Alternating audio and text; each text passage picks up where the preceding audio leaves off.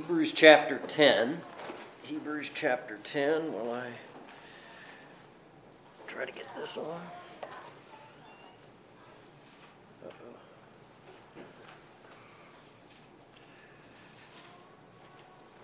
All right, Hebrews chapter 10, if you would. And what we'll do this morning here is we'll go ahead and read through chapter 10, verse 19 through the end of the chapter. And I'll put this here just in case.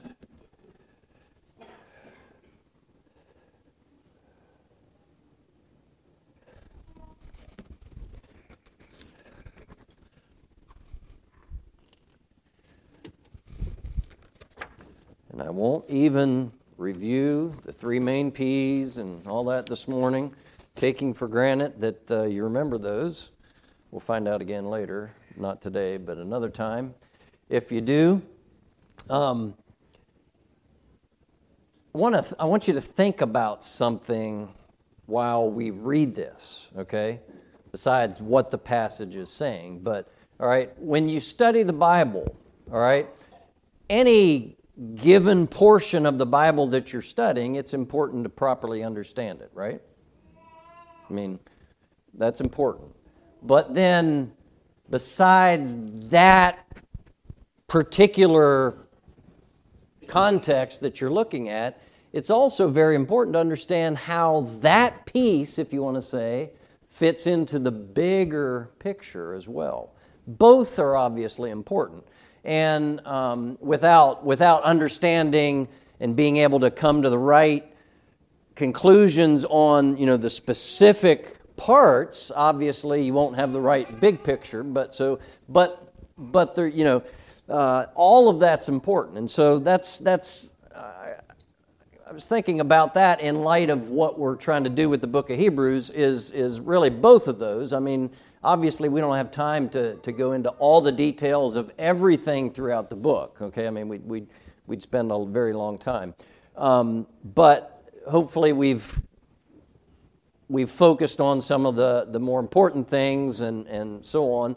And if perhaps there's something that we seem to have skipped over and you might have a question about, feel free to slip me a note. We'll try to make sure that we cover it in that, but I'm also trying to get you to see the big picture in it as well, all right? And, a book, of course, each book of the Bible has a big picture of that book, but then, of course, that book fits into the bigger picture yet of the whole Bible. And so all of that's important, but so keep in mind what we've seen so far in the book of Hebrews, which we did some review last week to try to reiterate that, and of course, the 2 weeks ago before that, we had done focused on just reviewing. But keep those things in mind as we read the rest of this chapter. We only got a certain part into this last week, so I want to read the entire rest of this chapter. I'll ask Pastor Brinker to start. We'll just let you guys go around the room. I'll stay out of the reading for right now.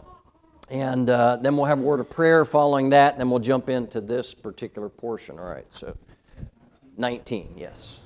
Having therefore, brethren, boldness to enter into the holiest by the blood of Jesus, by a new and living way, which he hath consecrated for us through the veil, that is to say, his flesh. Having high priest over the house of God. Let us draw near with a true heart and full assurance of faith, having our hearts sprinkled from an evil conscience, and our bodies washed with pure water. Let us hold fast the profession of our faith without wavering, for he is faithful that promised. And let us consider one another to provoke unto love and to good works. not forsaking the assembling of ourselves together as the manner of some is, but exhorting one another, and so much more as you see the day approaching. For if we sin willfully after that we have received the knowledge of the truth, there remaineth no more sacrifice for sins, but a certain fearful looking for of judgment and fiery indignation, which shall devour the adversaries. He that despised Moses' law died without mercy under 2 or 3 witnesses. Of how much sore punishment suppose ye shall he be thought worthy, who hath trodden underfoot the Son of God, and hath counted the blood of the covenant wherewith he was sanctified an unholy thing, and hath done despite unto the Spirit of grace. For I know him that hath said, Vengeance belongeth unto me, I will recompense, saith the Lord. And again, the Lord shall judge his people. It is a fearful thing to fall into the hands of the living God. But call to remembrance the former days in which, after ye were illuminated, ye endured a great fight of afflictions. Partly whilst ye were made a gazing stock, both by reproaches and afflictions, and partly whilst ye became companions of them that were so used. For ye had compassion of me in my bonds, and took joyfully the spoiling of your goods, knowing in yourselves that ye have in heaven a better and an enduring substance. Cast not away therefore your confidence, which hath great recompense of reward. For ye have need of patience, that after ye have done the will of God, ye might receive the promise. For yet a little while, and he that shall come, and will not tarry. Now the just shall live by faith, but if any man draw back, my soul shall have no pleasure in him. But we are not of them who draw back unto perdition, but of them that believe to the saving of the soul. All right, let's go ahead and pray. Thank you, Lord, for your word, and please help us this morning as we look at this portion of Hebrews, and again, that we'd have a better appreciation, not just Bible knowledge, but a better appreciation for our Lord and Savior, Jesus Christ. And it's in His name we pray. Amen. All right, in this portion that you read, as we had mentioned last week, of course, this begins the third major part of the book of Hebrews, the principal part, all right, which, again, for sake of alliteration, the principle, but really it has to do with faith in the Lord Jesus Christ, okay? Faith in Him, but then you'll see as the next several chapters go on how that affects different things in our lives as well. That's obviously brought into the picture here. All right. In the verses that you all just read this morning, this last half, so to speak, of chapter 10, really, and I just called this passage a transition, a warning, and an exhortation. And you can see all three of those elements in this. In fact, in a way, and I mentioned there's three sections here, and we're gonna look at them with following those words in those steps. But in each of these three sections, you'll see all three of those principles involved as well. But so you have this passage that transitions from the great doctrinal groundwork that's been laid out in the first 9.5 chapters. Here, talking about the person and then the work of the Lord Jesus Christ. And again, Hebrews presents a unique view on the work of the Lord Jesus Christ, what He did, because it focuses on His work in salvation from being the priest and not just the sacrifice. Obviously, that's brought into the picture here because of its importance, but from His vantage point, if you want to say, of being our high priest, that's kind of unique to the book of Hebrews compared to the rest of the New Testament. But all those things being true, now you see this transition into, again, just the practical application of various things in the last several chapters here, this transitional passage. And faith is really the emphasis in these passages, particularly when you get to the next chapter. That's the chapter that everybody associates the word faith with in the Bible, chapter 11. But really, this portion that you all read, chapter 11 and chapter 12 and even chapter 13 are all about faith, right? Faith in the Lord Jesus Christ. And so just for trying to lay out how this all fits together here, all right, I'm going to give this to you quickly and then we'll go back to these verses here. But you see this transitional passage which begins, in fact, you could say a key verse in this portion here, the second half of chapter 10, is verse 38. Now the just shall live by faith. If any man draw back, my soul shall have no pleasure in him. That first part of that verse, the just shall live by faith, that's a statement that occurs two other times in the New Testament, once in Galatians and, boy, now my mind slips, where it is. Anyway, Romans. It's in Romans 1 and Galatians 3. And then it's a quote from the book of Habakkuk, chapter 2, I believe. I think it's about verse 15, but I can't remember the exact verse in Habakkuk right off the top of my head. That's another thing that happens when you get older. But anyway, and things just don't stay on the top of your head, including hair. Anyway, hair and thoughts and facts and things, But anyway, but you see the emphasis on faith there, all right? And it's those that have faith in the Lord Jesus Christ that are justified. They're the just ones. But also another aspect of that is those people who have been justified by faith in the Lord Jesus Christ, they live their lives. Now, this isn't saying that everything they do is exactly and, totally obedient, but they live their lives in faith. That's the whole essence of the Christian life. It's a life of faith. Everything we do really is connected with faith in the Lord Jesus Christ, and not just what He has done. But notice in this passage, you also have a reiteration. It was introduced earlier in the book of Hebrews, but the fact that He is coming again. And we're to be doing what we do, looking for, trusting that promise. There's a great hope and expectation that we have that He's coming again. And things are going to be quite different when that happens. All right?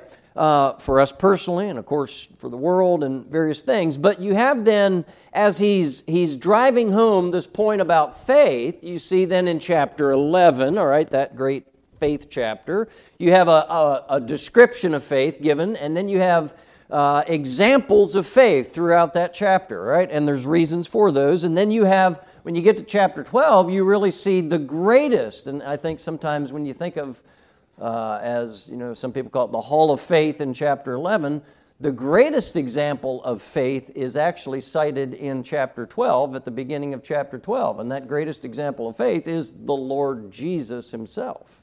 All right? But you see Him presented as the great example of faith, and then various things relating to our faith. He's the direct object of our faith. You see the direction of our faith, diligent duties of our faith, destination for our faith. Heaven's talked about in chapter 12 there as well. And then you have the fifth and final warning passage closing out chapter 12. Then you move into chapter 13, and it's basically just about living in a community of faith. Now, we'll explain that more when we get to it, but you'll see personal admonitions, exhortations given, as well as ones that affect corporately a church in chapter 13. And again, we'll get to all that, and then there's some closing words, basically from the writer of Hebrews, which, again, we can't say for certain who it is, but whoever it is, he knew the people he was writing to, and the people that were the recipients of this letter originally knew who he was. All right, so obviously, in that sense, he didn't have to say his name. They knew who he was. And even, this end of the book, you see more personal references brought in. All that's left out in the first part of the book, laying out about who Jesus Christ is and what He's done and so on. But so in this portion here, this last part of chapter 10, we see this transition from the doctrinal presentation about Christ and His person, His priesthood, to living a life of faith, to the principle of faith in the Lord Jesus Christ. So we've looked at some of these verses, but let me just reiterate some of this as we jump back in here. Verse 19 through 25 go together, 26 through 31 go together in a paragraph, 32 through 39. But we're going to try to cover these all here this morning, albeit somewhat briefly, but we're going to try to cover these, all right? So you see three, remember in the first part here, 19 through 25, you see three exhortations that are given. And these are, again, it's important, and this is part of a transition here, as well as there's an exact warning in the next several verses here, that fourth warning passage, and then just, again, exhortations that are giving. But in verses 19 through 25, you see three main exhortations given. You remember what those are? They're easy to see because they all start with the words, let us. All right? I mean, let me just say, when something's worded this way, you could in the New Testament, you can pretty much always say this is an exhortation. The writer is exhorting us to participate in something. All right? Now, that doesn't mean it's necessarily less important than a specific command, okay? But it's just worded different, all right? It is obviously something we are to be doing. It's important, all right? And in this passage, he says there's 3 exhortations that are given. What are they? You can see them. All right? I think I heard them all there. All right, yeah, we're to draw near. Now, again, the first 2 verses here, you see just there's things that modify these 3 exhortations. But he says, having therefore, brethren, boldness to enter into the holiest by the blood of the Lord Jesus. That's what he's laid out in the previous chapters. That Christ he's made the way accessible to God.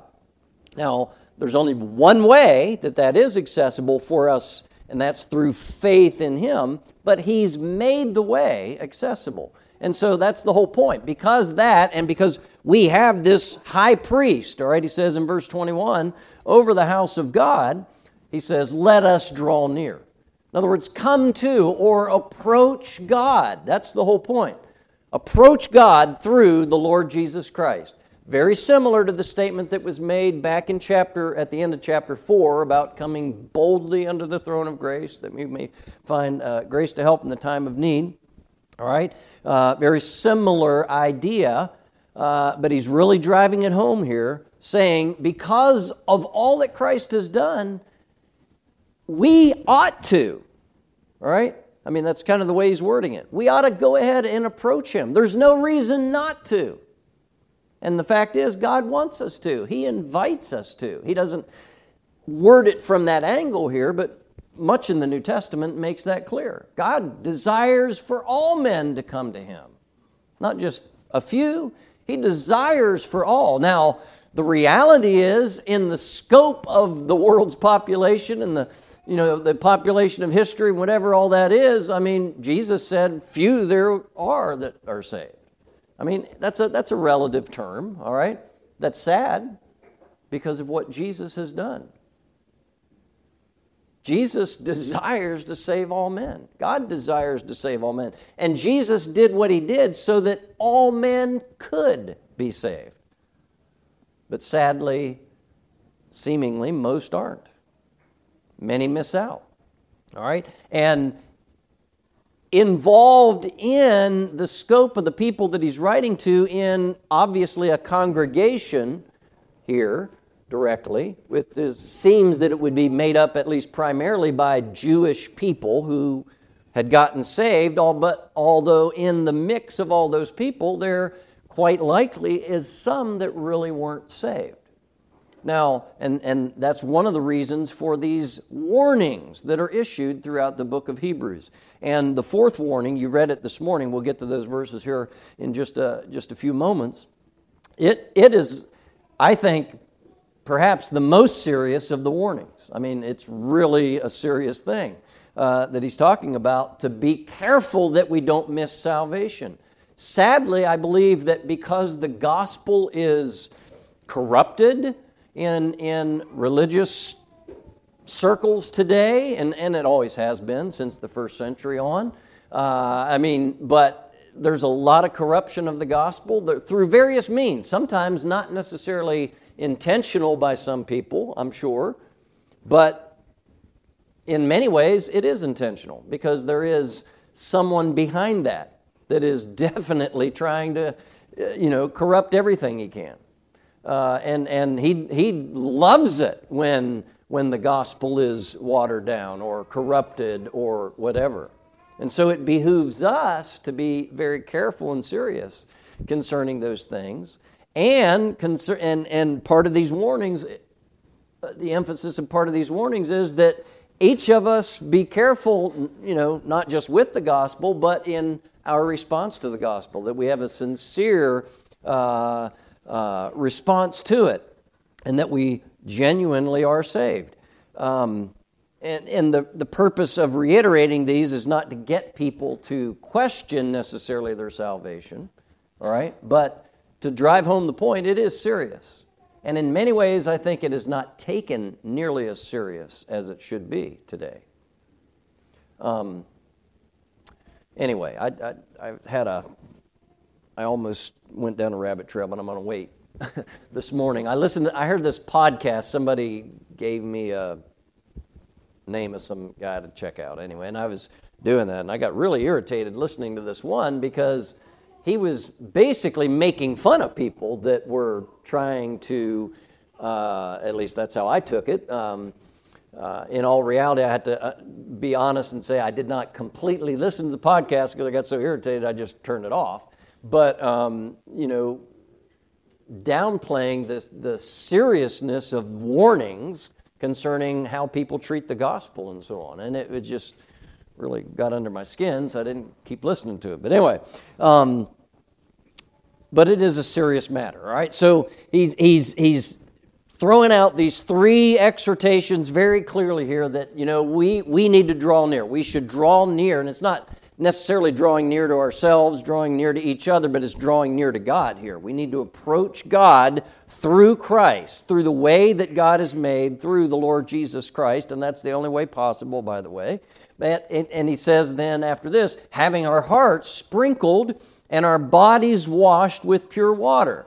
Now, you remember back in, again, and here I don't think he's talking about, he's comparing it with the Old Testament. You remember the priest could only the priest could do what they did, all right? Not everybody was qualified, but the priest could only do that after they had been consecrated for that task.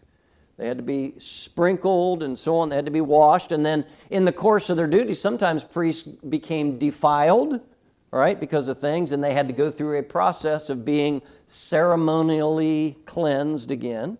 But the point being is they did not, although they were the ones instructed to do the priestly activities, if they weren't set aside for that, they couldn't do it rightly. All right? In fact, it probably brought condemnation on them. But we, in verse, lost my place here, verse 22, the end of it, having our hearts sprinkled from an evil conscience and our bodies washed with pure water. Again, it's kind of likening it to that ceremonial cleansing in the Old Testament. But here, really the idea is, if you're saved, this has happened to you. All right? You have been cleansed and you can approach God, is the idea.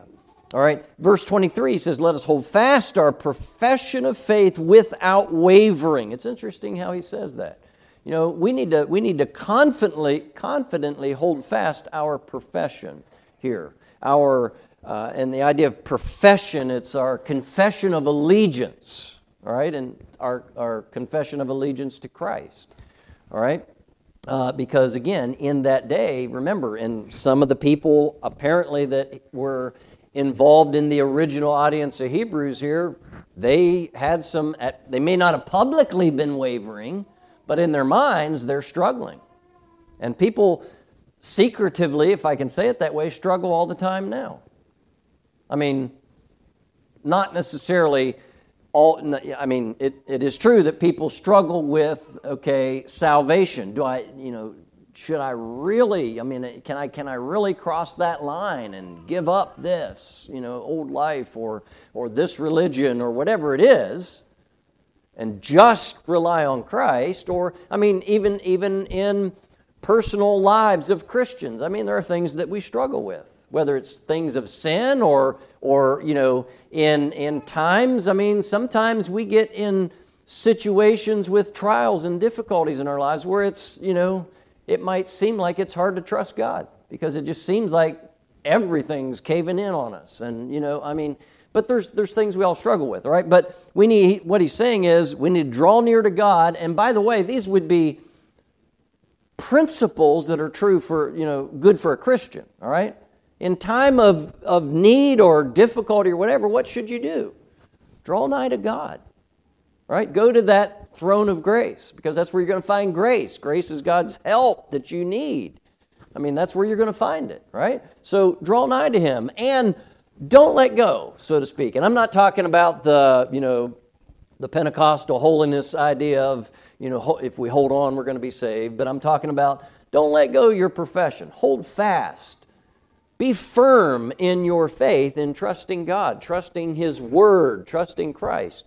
Right? And that's part of the reason of chapter 11 that we're going to see. He's giving examples of people that trusted God. And they, in the end, and they faced a lot of difficulties, a lot of trials, but in the end, God did exactly what He promised in their lives. All right? And that will be true for us as well. All right, so hold fast that profession, don't waver. And then he says, let us consider. And this is where we started into last week, didn't quite really get to talk about this, but let us consider one another to provoke unto love and to good works. The word consider has the idea of thinking about, observing, and so on. I got some verses here that maybe give us some examples in that, but considering one another, and actually I didn't write those verses down here, but to think carefully about, to look at in a reflective manner, consider, contemplate, or to think carefully about, to notice things. I mean, all of that would be true in this. But as believers, notice what the verse 24 says. Let us consider, and then what are the next two words? One another. All right? And this means this is a reciprocal idea, something that goes back and forth. What's a reciprocating saw, for instance? All right, it's a saw that goes back and forth. It cuts that way. There's different kinds of saws, right, for different things, but it goes back and forth. All right, and this is a reciprocal pronoun, but it's the idea that this is something we're to consider one another. All right? So in other words, I'm to be considering, looking, thinking about, and so on. And think of it this way too. In Philippians 2, we're told to let not every man think about, and I'm paraphrasing slightly here, his own things, and the idea of just your own things, but also on the things of others. All right? But we're to be considering one another. And that goes both ways all the time, is the idea. And you can see in this context where he starts obviously getting into the point to where this has to be in a church setting. Because there's no way I can honestly consider all the Christians everywhere, in the world. I mean, in a general way, oh yes, God bless everybody. I mean, but you see what I'm saying. I mean, there has to be a circle of people that you have a direct involvement with and you're able to participate with and to be able to consider one another. Now, here's the other thing about this, all right? Why are we to consider one another? So we know all the bad things about everybody? I mean, after you're married for a while, you learn some things about your spouse that you didn't know before you got married, right? And I mean, that's just the way life is. Obviously, the better you get to know somebody, the more familiar you become with them, then you're going to know things about them that you wouldn't have known elsewise. But we're to consider one another for a reason. And in the verse, notice what it says. Let us consider one another for what reason? For what purpose is the idea? To provoke. Now that sounds like kind of a negative word, doesn't it? I'm going to provoke you. I mean, you could think of the word to instigate. I mean, same idea. All right? To provoke, to instigate, but not for something bad, not trying to pick a fight. Now, there's some people in churches that they consider one another and try to provoke one another for, fighting purposes or whatever. But to consider one another and provoke unto love and to good works. Some think the idea is to provoke with love and with good works. That's possible, all right? Obviously, if we're going to be involved in somebody's life and provoking them then it needs to be with love and by doing good ourselves, right? But I do believe that the idea is, okay, we're to help people grow in love and good works. That's part of our responsibility as God's people, as believers. That's not always easy to do for a number of reasons. Sometimes personality, sometimes, whatever. Nobody's comfortable with other people knowing their faults. I mean, that's just human nature, right? That's just part of it. We want everybody to see us in the best light possible and so on. I mean, but every one of us has needs. Every one of us has faults of some kind. I mean, every one of us has areas in our lives where God wants us to grow. I mean, that's just the fact of it. Because as long as you're here on this earth breathing until you're in heaven with the Lord, that's going to be true for you. Now, that pool of things that God wants you to grow in may be smaller than it once was, and if so, that's great, praise the Lord, but there's still a pool of needs there because none of us are completely Christ-like yet. Just think if that were true. That would be heaven on earth, right? But one day we'll be in heaven with Him. But the point being is we're to consider one another, he says. And then And the purpose of that is, again, to provoke unto love and good works, to help each other grow, to help each other do right. And by the way, that's part of the purpose of a New Testament church.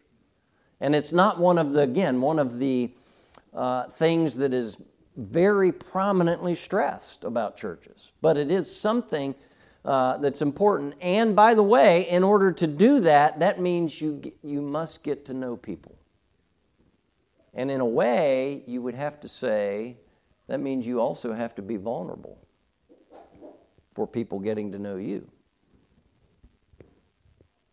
But that also demands that we are patient and kind and loving with each other, or the result will be chaos and a fight. Right? I mean, it's kind of like in a family. I mean, you in your family, you know things about each other that others don't. I mean, but in a church, we ought to know things. I'm not saying that we're trying to learn everybody's secrets, but I mean the point is, but we're to learn things about each other so that we can help each other grow, help each other become Christ-like. I mean, that's one of the big responsibilities of a church. All right, we're to consider and to provoke. As we consider, we're to do this provoking one another. Notice provoking, all right? This is what's happening in our considering. We're provoking unto love and good works. All right, and then verse 25, all right? This is an important verse, and I'm going to have to hurry here, but he says, not forsaking the assembling of ourselves together as the manner of some is, but exhorting one another, and so much the more as you see the day approaching. All right? Again, I think a lot of times this verse is taken out of context and used in various ways. There certainly are principles here, but in the context, okay, keep this in mind, this is modifying the statement, let us consider one another and provoke unto love, provoking one another unto love, and provoke unto love and good works. Not forsaking. So in other words, this goes along with that, but it's part of that whole thing, all right? In other words, if we're going to do that, that means we have to assemble. We have to be around each other, all right? Does this apply to attending church? Yes, that's part of it, okay? I've heard preachers use it and like that's all the verse has to do with. It's far more than just attending church, okay? That's my point I'm making. That's involved in it, but it's far more than that in reality. We're not to be forsaking, looking down on the assembling of ourselves, or in the sense even think of this as those that are in that wavering state, not sure if they're committing, all right? In that sense, they could make the decision and forsake and go away. All right, which in that instance, that would probably be a demonstration that they really weren't saved. But anyway, not forsaking the assembling of ourselves together as the manner of some is. So there were some people that were in that boat already, but exhorting. So in other words, you see the word but here. This is showing a strong contrast. So the opposite in this verse anyway of forsaking the assembling is the exhorting one another, and so much the more as you see the day approaching. So we need to be around each other. We need to be involved with each other. We need to love each other. And again, that involves, it's always a two-way street. It's helping one another. And again, that's not always easy to do. And in reality, I mean, probably, I don't know if it's a gender thing. You know, men are more harder. You know, women seem to be able to share things with each other easier. I don't know. But, you know, part of that is pride and various things, and maybe men struggle with that more than women. But, you know, in our personalities, it's not always the easy thing to do. But it's part of our responsibility as a Christian. That's the point. And that's how we need to look at it as. All right, we're to be exhorting one another. We're to be involved with one another, not forsaking the assembling of ourselves together, but exhorting one another. All right, not leaving behind, forsaking, abandoning is the idea. And I think that the KJV translators, they translate it, I think, in the way that comes across not just an action, but the attitude involved with it as well, which is, I think, important here.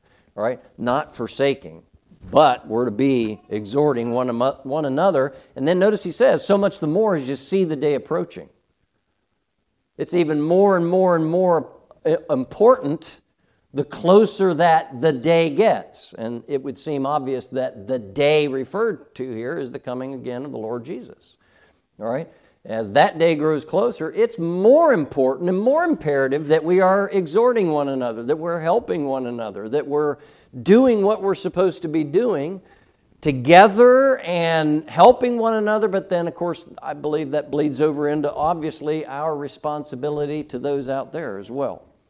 And together, we're to be reaching this world. That's the responsibility that God has given us. Now, let's move on a little bit here with this. Notice then, so much the more as you see the day approaching, and then notice verse 26, and the wording here, it gets real serious all of a sudden. Again, not that what has been said is not serious, but notice how serious this gets.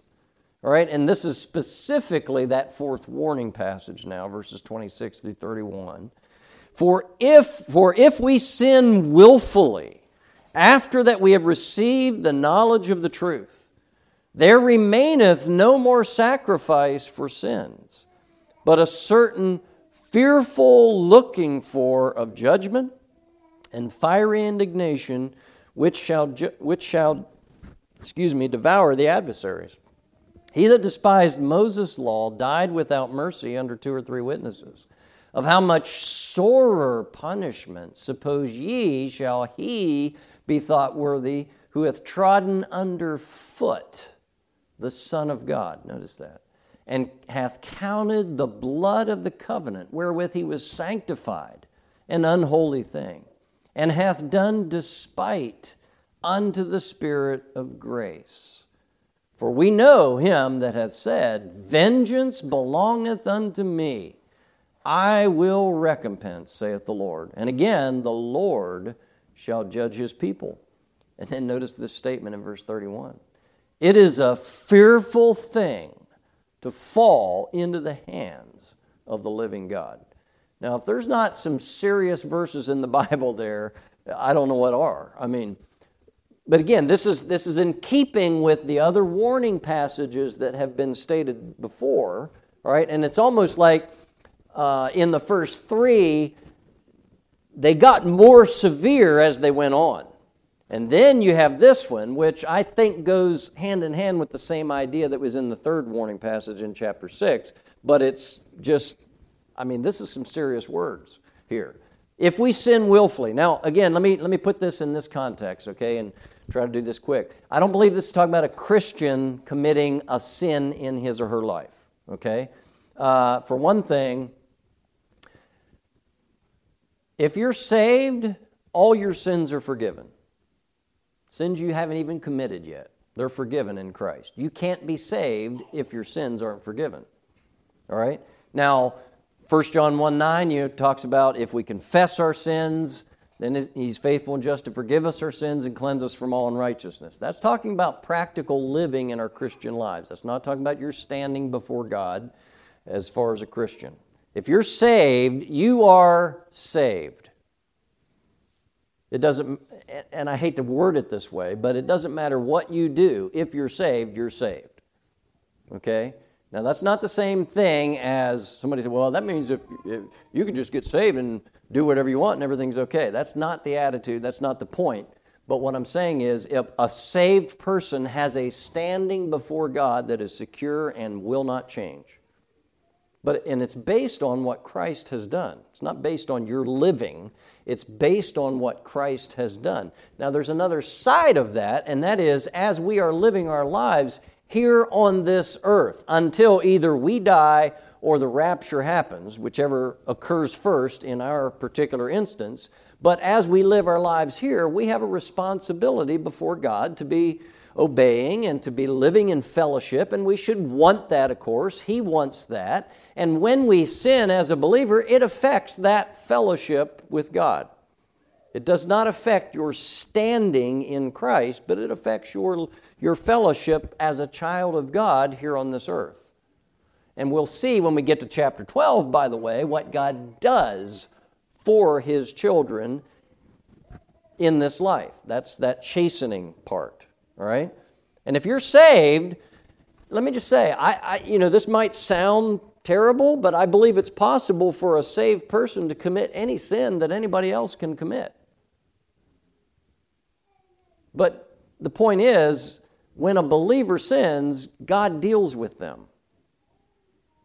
That doesn't mean as soon as they sin, boom, they're out of the picture or they're on their back. I mean, that can happen, okay, but the point is, God, my experience, and I believe it's Bible principle as well, God generally, He starts with something, and and then He'll get that a little more serious and turns up the heat more and more. But a true child of God, I believe, will have a change of heart and repent. All right? Versus an unsaved person, they can persist in their sin and not be bothered by it.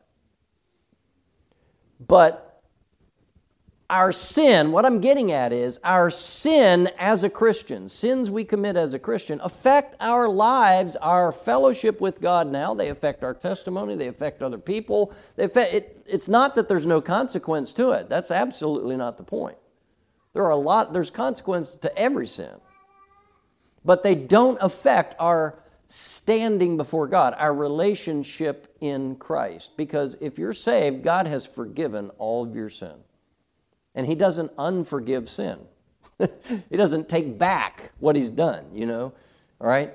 And some people have a hard time understanding that. But the point is, again, sin, as a believer, your sin in your life, when you commit a sin, it affects your life. It affects other people's. It affects things, but it doesn't affect your standing before God. That's a judicial act of God whereby He justifies a sinner. And there's nobody that deserves it, because we're all sinners. A person who's committed just one sin one time in their lives is still guilty and deserves hell. And I don't think any of us can probably honestly claim that's all that's ever happened, all right? But the point being, all right, what he's warning about here, let me focus back. The point is, he's not talking about like if you're a Christian and you know, I shouldn't do this, but you do it anyway. All right? That's not the picture here. The picture here in sinning willfully is the idea of rejecting Christ. It's not drawing near to Him. It's not coming to Christ. Remember the whole point back in the warning in chapter 6? Right? Chapter 3 warned about missing God's rest through unbelief. Chapter 6 went about it a little different way and said, but if a person does this, this, and this, and this, it's impossible to renew them to repentance because there's nothing else that can be done. And I believe that's the same scenario that's in the picture here. A person who willfully, because notice it says, after that we received the knowledge of the truth. All right, and it talks about being illuminated and so on. I mean, the point being here, when a person says no to Christ, that can't be overlooked. There's the only way to have forgiveness is saying yes to Christ. All right? The person that comes, they might toy around with and entertain the thoughts and whatever, but I mean, when a person rejects Christ, there's nothing else, there's no other hope. There's nothing else that can be done. So if we sin willfully, after that we have received the knowledge of the truth, there remaineth no more sacrifice for sins. There's nothing else that can be done. But a certain fearful looking for of judgment and fiery indignation, which shall devour the adversaries. He that despised Moses' law died without mercy under 2 or 3 witnesses. Of how much sorer punishment, suppose ye, shall he be thought worthy, who hath trodden under foot the Son of God. The more sorer punishment, what do you think that's talking about? It's talking about hell, right? Because if a person was condemned under the Mosaic law and they were stoned or whatever, I mean, what is worse than physical death? The second death, as Revelation puts it, right? I mean, hell, all right?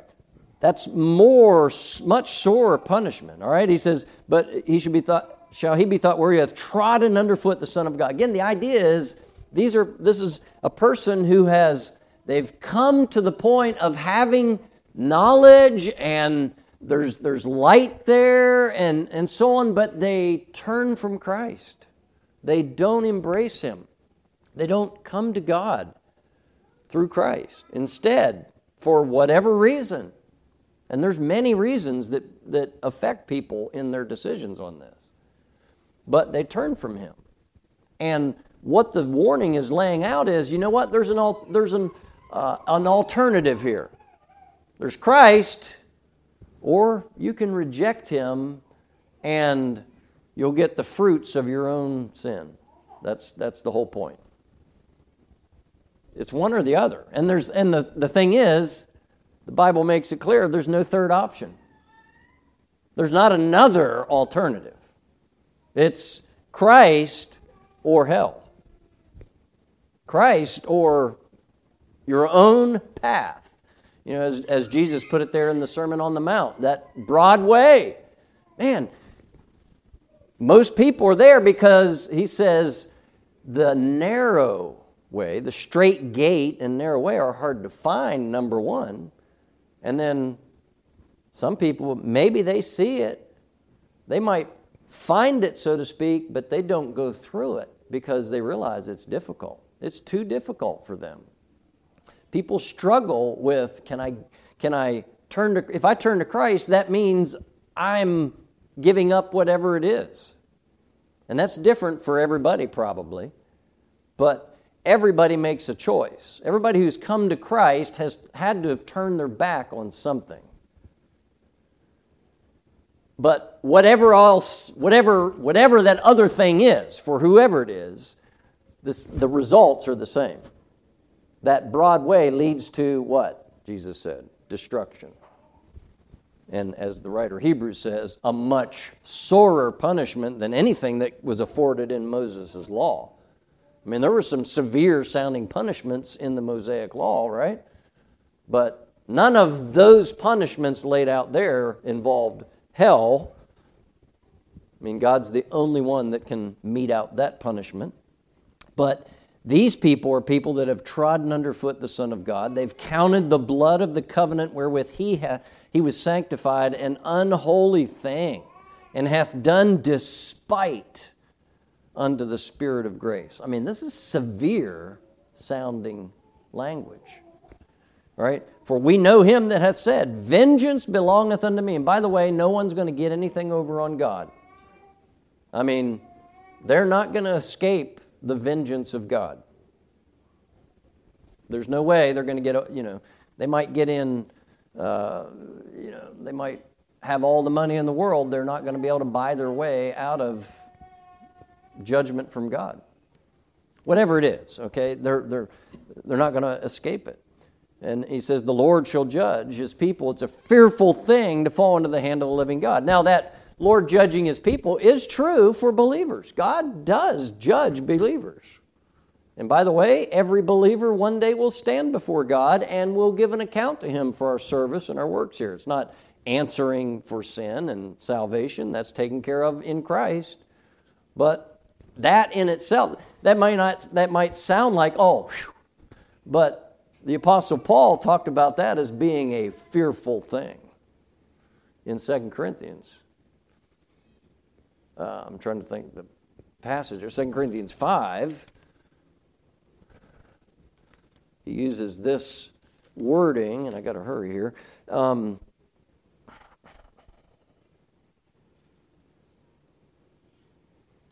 In verse 11, he says, knowing therefore the terror of the Lord. He's just talked about the judgment seat of Christ in verse 10. I mean, if you think about it that way, the Apostle Paul, we all would hold him up as a pretty good example, I'm sure.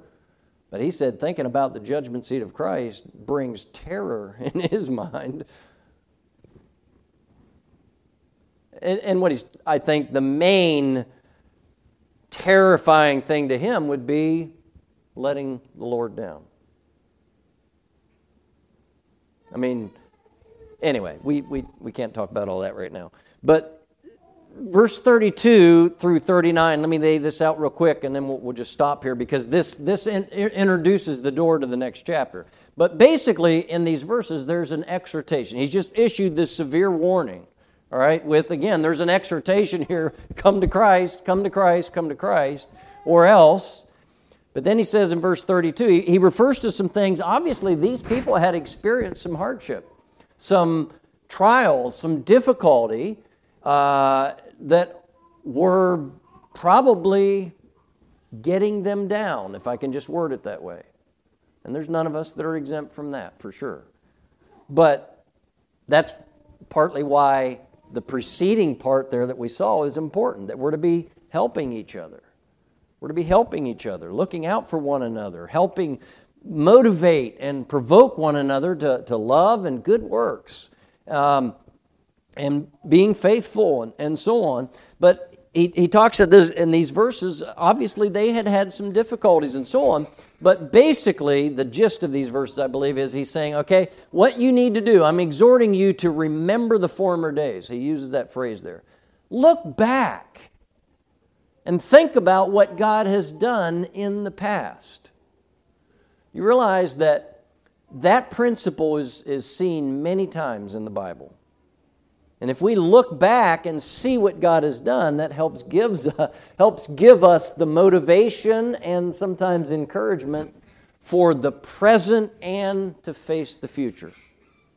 Because it reminds us that God can be trusted.